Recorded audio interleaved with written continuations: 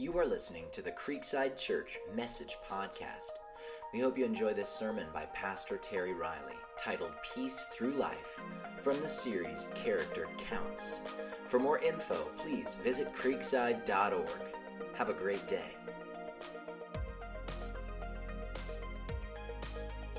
Peace. That's just a great word, isn't it? I love the word peace. I love having peace. The Hebrews, the Jewish people, they had another word for it that we get our word peace from. It was called shalom. In the ancient world, it was a common way that Jewish people would greet one another. Walking down the street, they would say shalom, and it didn't mean like, hey, peace, love child, like we had back in the 60s and 70s or anything like that. It didn't mean just peace, but it had a much richer term. It was really the idea of having order and well-being. I wish there would be no conflict in your life, that your inner person in your life would be well-ordered. It would have well-being. There would be prosperity in your inner person. And as we've talked about all of these fruit of the Spirit from Galatians 5, really all of these things are an inward work that God wants to establish so that it isn't based on what's going on around us. As a matter of fact, when mommies and daddies would put their children to bed, the last thing they would say as they walked out the door was, "Shalom, my son. Shalom, my daughter." And what they were just saying is almost like a prayer over them, that there would be this inner peace and there would be this grace of God that would invade them. See, when societies really understand the horror and the conflict of war, and there's so many nations that have lived in violence for decades or centuries, they really begin to understand the power and the joy and this concept of peace and the importance of it and how everybody really does need it. I want to read from Isaiah chapter 48 this morning, and just kind of as a springboard. There's so many scriptures on peace, but I really love this one. Isaiah chapter 48, beginning at verse 17, says this.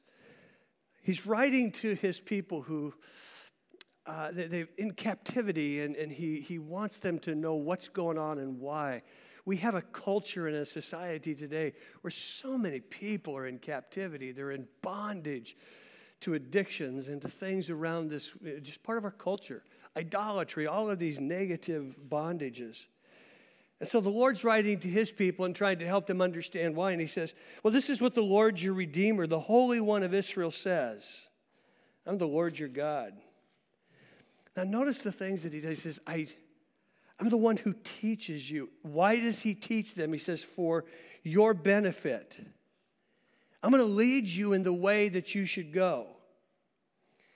And then there's this resonant tone that's almost a regretful sound to it. He says, if only you had paid attention to my commands, then your peace would have been like a river, and your righteousness like the waves of the sea. See, from the beginning of time, from Adam and Eve until the end of time, where the culmination that we see in Revelation, you know what the greatest lie of the enemy of your soul is that God is out to condemn you and to restrict you from the things that you want to do. That's what he does to mankind, when in fact the whole purpose of what God is doing and why he does it, while he gives us these guardrails that are totally built around grace, it's really for this purpose that he says, I give you these precepts, I give you these commands because I want you to know the purposes that I have for your life. I want you to experience the prosperity and the peace that I can bring to your life. And so many people want peace. I want to just for a moment read a number of peace scriptures, just kind of let it wash over your soul and your mind and your thinking as we go into it today. And these will reappear at different points during the talk. But you can close your eyes, you can put your head down, you can fall asleep, don't snore. But whatever you want, I just want to read a few of these. So just kind of follow along in your mind. And number 6 says this. Obviously, this is not an exhaustive list. I could probably take a whole service and just read incredible scriptures of peace. But I took some of my favorite. Number 6 says this, the Lord bless you and keep you. The Lord make his face to shine upon you and to be gracious towards you. May the Lord turn his face towards you and give you peace. Isaiah 9, when the announcement, the proclamation come of the coming Messiah, it says, he will be called Wonderful Counselor, Almighty God, Everlasting Father, and say it with me, Prince of Peace. When Jesus arrived, the angels burst out in this angelic choir singing, glory to God in the highest on earth. Peace to men upon whom his favor, his grace rests. Jesus said in John 14:27, peace I leave with you, my peace I give to you. A couple of chapters later, as he's talking to his followers, he said, I have told you these things. Why? So that you might have peace. Ephesians 2:14 says, for he himself is our peace, who has broken down every wall. He's removed every point of hostility between mankind and the Father so that we could experience peace with God. Romans 5:1, therefore, having been justified by faith, we, you, me, can have peace with God. Colossians 3:15, let the peace of God rule in your heart. 2 Thessalonians 3:16 says, now may the Lord of peace himself give you peace at all times and in every way. Doesn't that just kind of give you that peaceful, easy feeling, as you hear all that? That's enough. We could go home. But I could go on, friends, because God's preferred state for every living person, for our whole world, is that we would have this peace and it would rule and reign in ourselves. Because the truth is, we understand that the more it rules and reigns in the individual, what's going to happen? It's going to begin to have influence in concentric circles that move out, and we're going to get to experience that peace wherever we go. But I know, my life included, but especially those who are Christ followers and those who are far from God, there's so many that struggle with experiencing just a sense of peace that really reigns in their life and rules in their heart. Many experience this restlessness. And why does that happen? Well, I think it's due to this thing called peace opponents. What's an opponent? It's something that fights against you. It's something that pushes on you. It's something that wants to take victory and dominion over you. But I want you to know that you can learn to fend these opponents off. But we get so busy, it's really hard to do that at times. But you can learn to do this, and I want to get into that in a few minutes. But first, I want to identify some of the common everyday peace opponents that probably we face. And obviously, there's going to be others that some of you might even be facing right now. But let me just kind of run you through a few. How about unexpected news? You can be just kind of cruising along, and everything's peaceful. The waters are tranquil, and then you get a telephone call. Or you get an email with an urgent sign next to it. You get a knock on the door. You get a pink slip at your office or your place of work. You get a medical report, and all of a sudden the serene waters turn into very surreal waves of anxiety, and there's no peace because your peace has been attacked by this opponent called unexpected bad news. How do you hang on to peace? How do you live with a sense of shalom? Inner quality where your life is ordered when these things come. Here's another opponent. It's a big one, relational breakdowns. Not unusual for me to walk this campus. It's not unusual for me to be just walking around during the week on a Sunday, and somebody will, PT, can I just talk to you for a second? And you can see some of the anguish that begins to come over their face as they tell me about a spouse that told them that they're leaving. Or maybe they're talking about a child that has rebelled, a loved one who's addicted to some kind of substance that's now wreaking havoc in their home. You can't listen without clearly seeing just the lack of peace or the peace breakdown that this peace opponent has brought to their life, to their family. All of us at some point experience these relational family breakdowns all over. How does a household and how does a person apprehend and hang on to this sense of peace and shalom? How about another one? Financial issues, financial pressure. I know a lot of people who started their adult journey They lived within their means. They made wise financial choices. They honored God with their 10% of their earnings. They managed their money God's way, and they lived with incredible peace. But then something happened. Maybe it was stock market. Takes a big dip, 2008, and it began to change and reconfigure their retirement. Maybe, maybe there's a loss of employment. Maybe there's a medical emergency that comes for others. They just got carried away, with credit cards. They started spending, living beyond their means. And so now their whole life, for months, every month, it's just, how can I fend off the bill collectors? How can I keep my nose above the financial waterline because of the decisions that they made? How do you keep peace in the midst of that? Maybe for some of us, we've crossed a moral boundary. If you've done this, you understand the sense of restlessness and remorse and guilt and shame that can so quickly hound your soul. You know the drill. You fall into a certain temptation. You cross that moral boundary. You felt bad before God, and your consciousness just feels stained and it feels dirty. You feel separated and filled with anxiety and shame, and you confess it to God. And what do you say? Oh, God, this isn't going to happen again. I'm going to do my best to live in your power and to live in your word to change my ways. But here's the deal. People who get in these predicaments, they oftentimes live lives of desperation because they want this one person, and they begin to believe that to keep this one person, well, they've got to cross the moral boundary again maybe. So they find themselves in the wrong place at the wrong time. And what do? They do a swan dive right back into the same routine.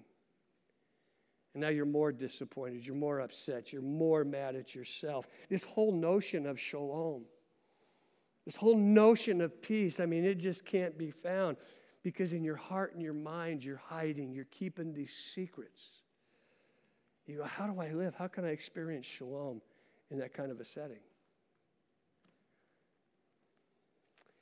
And then finally, there's another one. That moment in your life when you realize your own mortality. For some of us, it hits us at different times. This hit me when a junior high student in my youth group, I believe it was about 1984, 1985. I was probably only 25 or 26. She decided that she wanted to end her life. She was new to Lodi, new to the church, beautiful girl. She was a model even as a junior higher. She did some modeling. And she had some relational difficulties with students in her new school and her new setting. And so what she did, she set herself to commit suicide. The thing is, she really didn't want to. The day before, she'd written letters to her friends telling her what she was going to do, how she was going to do it, when she was going to do it. Then she took some pills out of her mother's medicine cabinet, and right after she did it, she called some friends, said, hey, this is what I've done, and they kind of poo-pooed it. She really didn't want to die. I don't know all the medical issues involved, but there were some heart pills that she took of her mother's that were prescription. And in the process of trying to pump them out and get them up, it kind of exacerbated the problem. So there was this real touch and go time to see if they were going to be able to get them out in time, and without the process exacerbating what was taking place. Well, I got called and I got to go in, and she's here in the intensive care unit, and got all these tubes going out of her, and this beautiful girl, she's turning black and blue. Her mom and daddy are in there, and I pray over her and pray with them, and it hit me like a 2x4, just alongside the head. This is how it ends. And this young girl ended up dying. And what hit me is not that everybody ends this way, but it is a reality. It's the first person that I'd seen die. And some of you are sitting here thinking, boy, can we get to some peace stuff? Well, here's the deal. This is a great robber of peace. This is an incredible opponent of peace in our life. I've been with a number of Creeksiders when they pass. There's no escaping this final transition from life to life.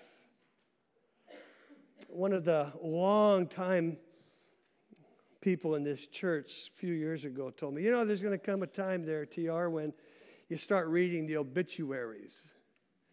It's funny, I remember that because about in the last year I've started reading the obituaries. I don't even know why. I was thinking, maybe I'll do one of these funerals because, our church gets called on a lot to do funerals. And so how many are in Martinez, Pleasant Hill? And but I was reading them. I'm realizing there's a lot of people younger than me that are passing. And there's a reality to that. And if you're not careful, that whole idea of transitioning from this life to another life, man, there's a reality to it. Some of us are in our fourth quarter.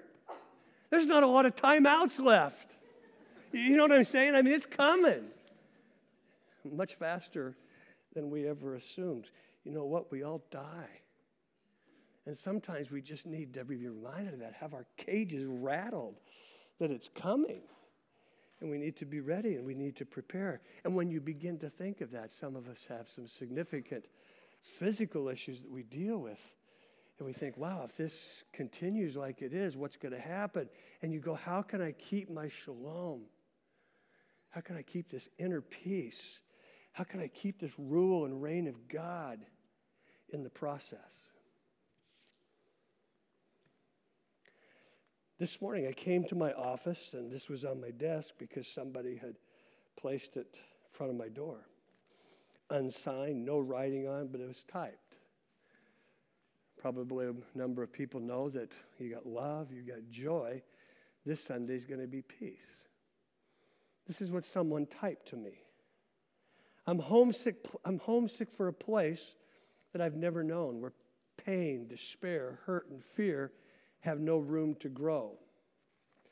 I'm homesick for peace found in your arms, where my very heart can be mended. To you I call out and I wait on your word.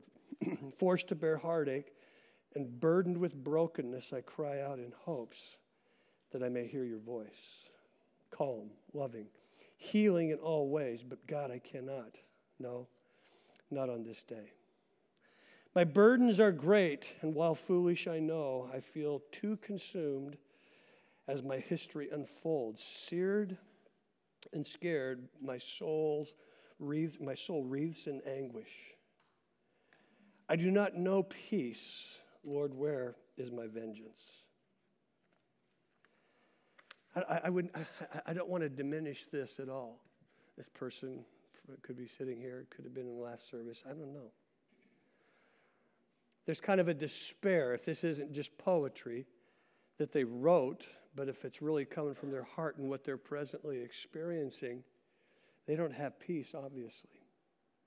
And here's the deal, loved ones, as I talk about this. We sometimes get this idea that because we're Christians or we're Christ followers or we serve this God that we're just, like everything should be good and everything should be worked out. And that is this prosperity gospel that is just not good. You can't read the Bible without seeing all of the people who followed Jesus, all of the people in the Old Testament who followed God, who didn't experience severe difficulties. And listen, I don't want it to be a negative religion where nobody goes, well, boy, who wants to follow that? But the truth is, Jesus said, I give you peace. Oh, no, not as the world gives, but I'm going to give you a real peace. Because Jesus says, listen, in this world, you're going to have trials. You're going to have tribulations. And you're going to have to suffer. And as we often say, listen, when those things get distributed, when it hits the fan, they don't get distributed evenly. And in this church, I've seen a lot of people that, man, they just got a truckload of stuff. And there's many that just don't seem to get very much. I don't know. I can't answer that. That's part of part of the sovereign thing of God. Some of us can connect the dots and we can say, well, I brought that on myself. But we have to realize God owes us nothing. He says, I'm going to give you the ability to love, to have joy, to experience peace, to become more patient, to be kind, and all of these things. And I say this a lot, and you have to know this. You have to understand this. God never promises to deliver us from anything except this life. What he promised us is that his presence will go with us. He may not take us around. He may not take us under. He may not take us over, but he will give us the promise of his presence and a guided tour through it. And sometimes that's the best we got. But that's a whole lot more than a lot of people in this world get. And that's why this thing on peace becomes so important, so that we understand it, that it's not based on what we get out here or what we think God owes us, but it's just the way life goes. Because many peace opponents are all around us. So what are you going to do? Many bail on this because of their expectations on God. And either they bail or they say, well, I'll just live with this low grade of restlessness and anxiety. What else can I do? But the Bible would teach us that we can live in peace despite all these peace opponents. We had our men's golf tournament yesterday, and I was fortunate. I figured I'll sneak this in, that I got to play on the winning team since it hasn't happened for years. And it's not because of me. It's because I was with some players who really elevated our team, made us better. But I got to be the recipient of the winning team, and it reminded me, you know what? It's not about me getting this peace and experiencing it here. It's the same when it comes to defeating peace opponents as well. We need someone better. We need someone stronger. And I'm learning like never before. I don't know why it takes so long or why I always have to keep revisiting all of these lessons, but like never before, I understand, listen, I am on God's team. And I have to have him. I have to pursue him. I have to experience his life so that I can be a person of greater love, greater joy, and to experience peace because he's the God of peace. He's the Prince of Peace. So I want to get a little bit practical. I want to talk about taking on these opponents that we face. Because some of you today, you've been cruising in your life and all of a sudden you've been sideswiped, rear-ended by one of these opponents. So what do? First thing I want you to do is I want you to turn to 2 Corinthians chapter 10. 2 Corinthians chapter 10, because Paul gives us a little insight here. What Paul says is, I want you to push the pause button. To use another athletic metaphor, he says, I want you to call a timeout. Paul is talking to the church of Corinth. He's talking to God's people. And they've been attacking him. He doesn't have a lot of peace. He's not experiencing peace because these people are attacking him as apostle. It would be like if there's just a whole group of people that started putting me down and attacking me. This is what he's experiencing. So he's writing to them and he says, listen, you can attack me all you want, but here's the deal. He says in verse 3 of chapter 10 of 2 Corinthians, for although we are walking in the flesh, we do not wage war in a fleshly way. He's saying, listen, you're kind of coming at me human to human. Here's what I want you to know. I'm not going to fight that way. Because this isn't a battle about the flesh, about you and me. This is a spiritual issue. He says, we're not going to wage war in a fleshly way. Since the weapons of our warfare are not fleshly, not of this world, but they are powerful through God. See, that's where we get our power. It's through God. It's not because we white knuckle. It's not because we try harder. It's because we come and we're grafted in to the vine of Christ. And he says, when this happens through the power of God, it will demolish strongholds. And then Paul says, you know what? In the spiritual realm, I'm going to demolish arguments and every high-minded thing that is raised up against the knowledge of God. Notice he's talking about the knowledge of God. What's the knowledge of God? It's growing in our understanding of who God is. It's growing in this word. And he says, every high-minded thing that is raised up against the knowledge of God, this argument that says this isn't right about God, we're going to take every thought captive to the obedience of Christ. I love that. He says, we're going to take a time out here. We're going to pause. We're going to set the record straight on how this is going to happen. I'm not experiencing peace. You're not. But we're going to do this. Do you ever watch basketball games? Don't you love what the Warriors are doing? I couldn't believe that they were going to be able to do this a second year in a row. I don't know if you watched the game the other night. They ended up losing, but they're playing the Houston Rockets in a 4-out-of-7 playoff series. Now, the Rockets, what they did is they ran off like 3, 4, 5 baskets in a row. What's the first thing that happens? Steve Kerr calls a timeout because very quickly the momentum shifted from the Warriors' favor into the Rockets' favor. So this sudden momentum shift, he wants to stop, and he calls a timeout, and he calls his team around him, and they have this huddle because he doesn't want the game to get away from them. Now, there's the same concept in our spiritual life. Everything in our life, it's moving along, and all of a sudden, one of these peace opponents enters into it. It could be the moment that you get some bad news. It could be this terrifying thing that threatens to attack. What happens? Well, we begin to get these terrible thoughts that flood our minds. We begin to imagine worst-case scenarios. You ever do that? You start catastrophizing. Well, okay, this is the word. Oh, my. And all of a sudden we jump. Now, don't point out your spouse. I just saw a few people do that. But Paul would say, listen, when these opponents come in, push the pause button. Call a time out. Because he says here, this is what's happening. He says, I want you to take these thoughts. These thoughts are it's really kind of this fractional thing that comes into your thinking. What do you mean? Let me give you an example. Excuse me. If you're married, I'm sure that this has probably happened to you at least once. If you've been married for just about any time, you're in this disagreement, maybe a fight, and you're going at it. Have you ever known how quickly you can catastrophize this whole thing? For instance, you can be divorced, divvy up the home, divvy up the retirement, divvy up the kids, who's going to get what car, who's going to do this, literally have that going on in your mind while this person, this loved one, is talking to you, and in a nanosecond. You ever notice that? See, that's what the enemy does. It's called these fiery darts. It's these thoughts. Have you ever done that? Yeah. Well, what happens then, Paul says, you got to take control of those thoughts because your thoughts lead to actions.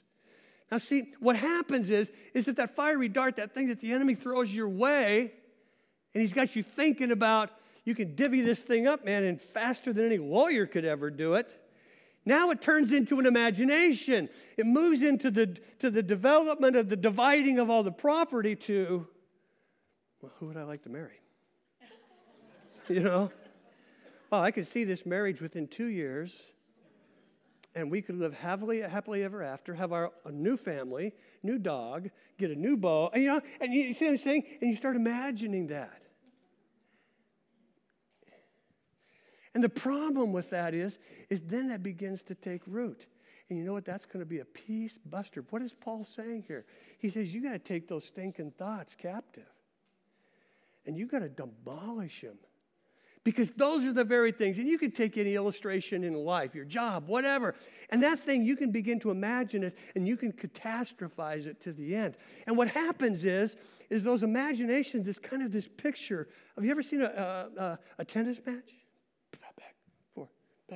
It's fun to watch tennis people, fans, because they just go, And this is what happens in our mind. Do it. Yeah, you can do it. You better not do it. Don't do it. Yeah, do it. And you just go back and forth. And what does that do? The idea here is it begins to wear you down. And then you begin to no longer have any peace. What's the key? See, you can't let a peace opponent, whatever area in your life it is, come flooding in and gain a foothold in your mind and your heart. Because if you do, you'll get into this match. And it will begin to wear you down. And it will remove all peace from your heart and your mind. So what's the next step? How do you cast those thoughts down? How do you take those imaginations captive? It's the Scriptures. The Scriptures teach us to focus our minds on what we know is true, from the teachings of Scripture about the goodness of God, the providence and the power of God. But too many of us really don't know that. We hear so much about the goodies of God that that's what we think we should always get, instead of understanding this whole process of what God will do for us and take us through, and understanding that the character and person of God, He didn't promise us a rose garden. He promised us roses, which have these beautiful flowers, but these very sharp little stickers on them. And in life, we get both of those. So His ability is to come to us and to give us peace. Now, if I go back to this basketball analogy, what does Kerr do?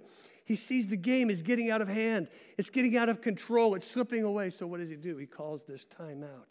And he gathers his team around him on this sideline, and they're intently listening. And he infuses them with positive truths about their next steps and their plans. He says, guys, listen, this game isn't over. We're in it. We can turn this thing around. This is what you're going to have to do to make it happen. So he says, take a deep breath, get control, grab some Gatorade. We're in it to win it. Well, when a peace opponent presses you, call a timeout. I'm not going to let my thoughts run away from me. I'm not going to let this stuff take me captive by filling my mind and soul with bad things, but I'm going to let my mind and my soul be filled with the truths that I know God has said. Hear me, that's why I'm really trying to infuse us, to encourage us, challenge us with this scripture memorization. Paul said to discipline yourself unto godliness. But we get to this place in life where we just say, you know, I really don't want to work at it, so I'll just white knuckle it. And then we wonder why we don't have any peace, because we don't follow and engage in what God's process is. During the recent season, I've really had a hard time hanging on to my personal peace and shalom. I probably felt more pressure last fall and in this last season of ministry than I felt in a long, long time. And I couldn't even put my finger on it.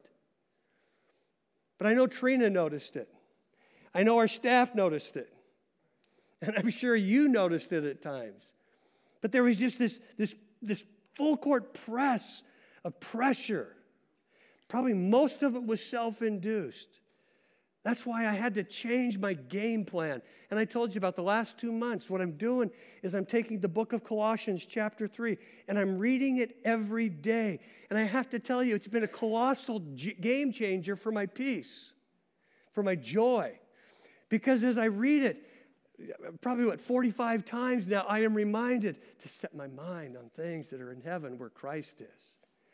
Get your thoughts off of earthly things. If you want to experience what Christ wants for me, think where He is. Put my mind up there on the things that He has said. It's been a game changer for me in the last couple of months. And that's why I'm bringing it to you. But that'll work for you, PT. It takes me 2 minutes to read that chapter. Some of us need to take some time outs and infuse our lives with some spiritual, scriptural Gatorade. Here's the things that I just say to myself. If God is for me, who can be against me? That builds me up. It's like I'm on the sideline. Come on, TR. It doesn't matter what opponent comes. You can do it. All things work together for good for those who are in Christ Jesus, who have been called and they love Him. Well, that sounds like me. I know I'm loved. I know I love Him, and I know I'm called. I can get through this. See, if I was to take my life, friends, this is not a complaint at all. I love this. But probably in a month's period, there are more things that come across my desk, and I emotionally absorb, than if you were to ask me at 23 if I'd ever faced this kind of stuff. I would have thought, I probably wouldn't face that kind of stuff in a lifetime. And when you're an emotional, passionate person like I am, if you don't learn to navigate those in the presence of God, man, it can cut you down.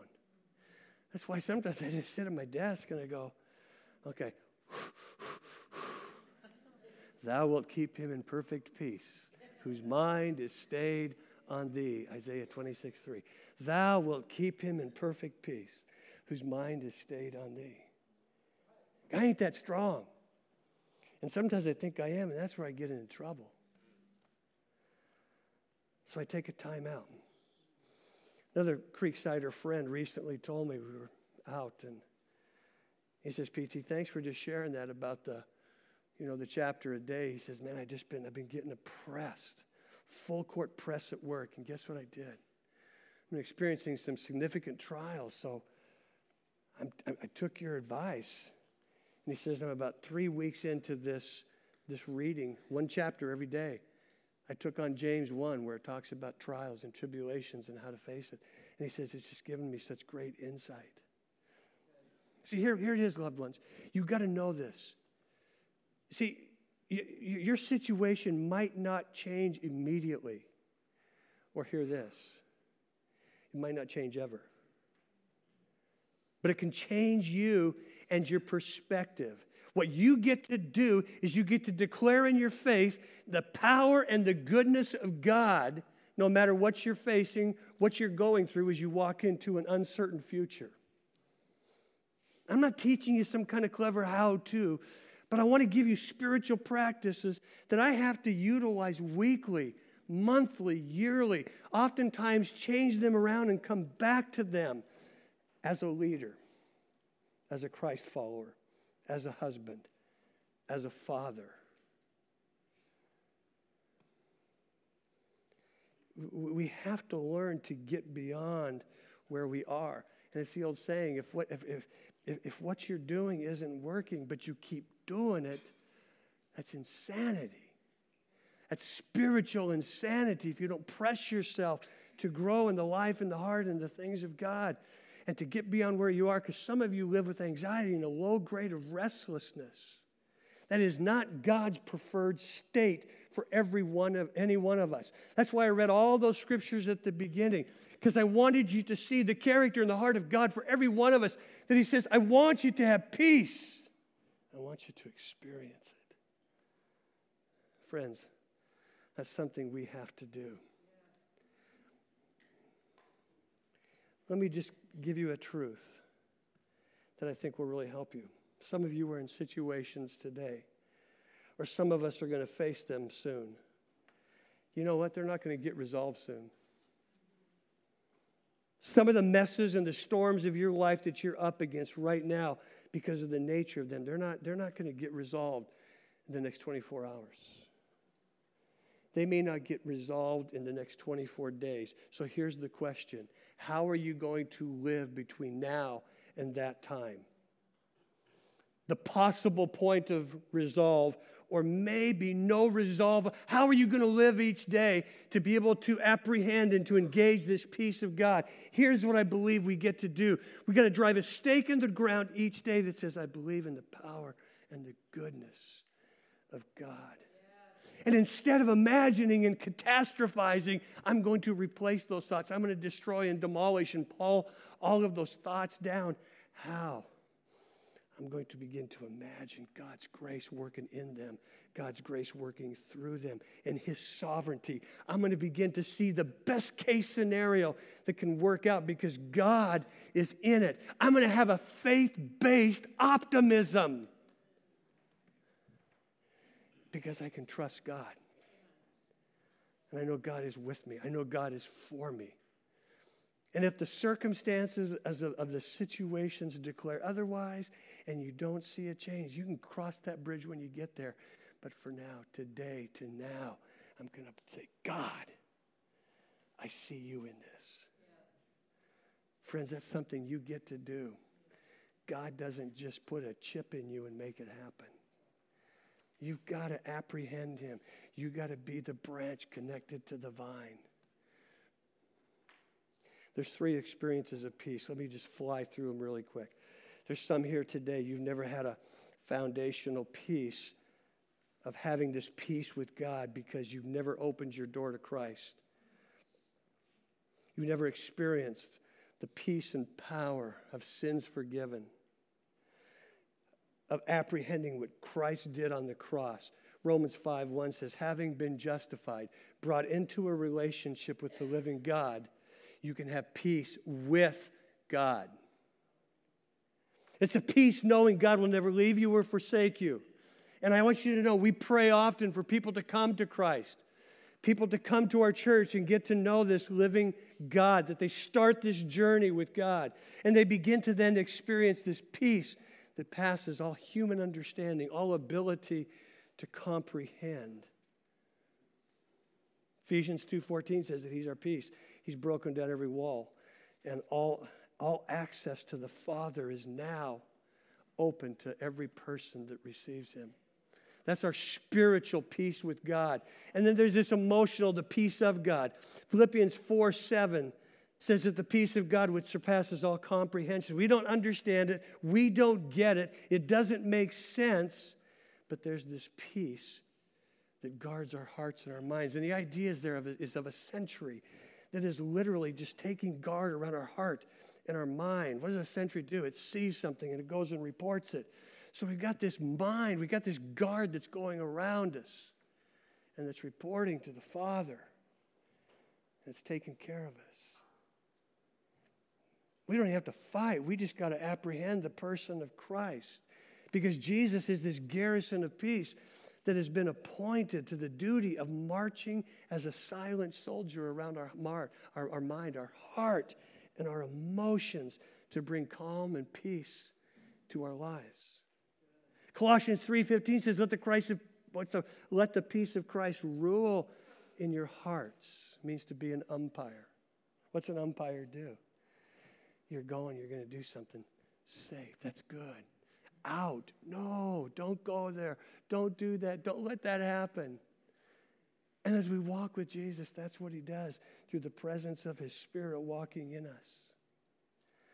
Some of us, we've made some terrible moral mistakes, but we still have God's Spirit working in us. But we've become kind of an emotional wreck. And we feel this umpire, the Spirit of God saying, no more. Don't.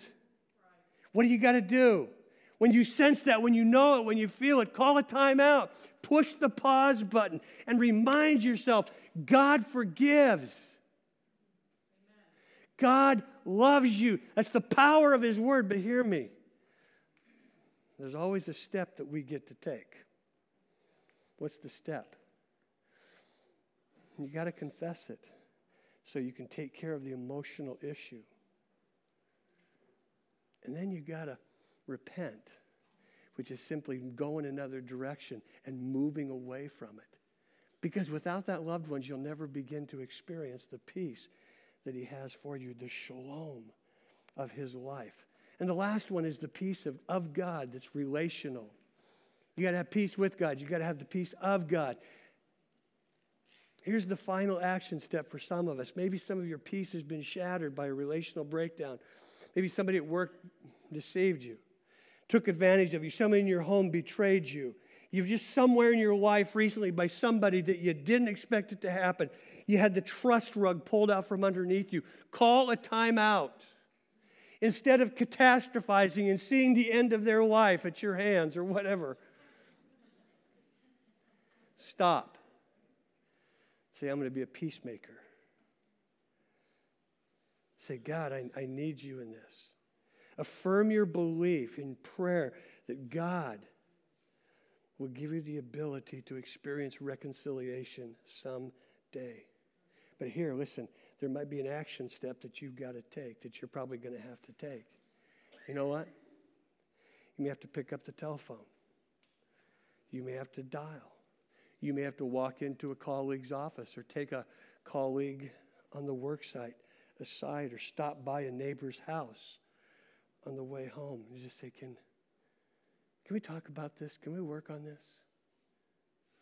Romans 12 says, so far as it depends upon you, be at peace with all people. I was thinking about this, checking the relational ledger of my life as I was working through this week. And God just kind of does this. You know what he says? Yeah, there's this person. I want you to go talk to them. And I just saw them within the last 2 weeks. Didn't seem to be any problem, but I could understand where there could be. So you know what I'm going to do? I'm going to call them this week and set up a lunch or breakfast or some kind of appointment. And I'm going to go, you know something? I felt like the Lord just said to me, I need to take you out and make sure that there's no relational breach. Now, when I do that, you know what I'm going to do?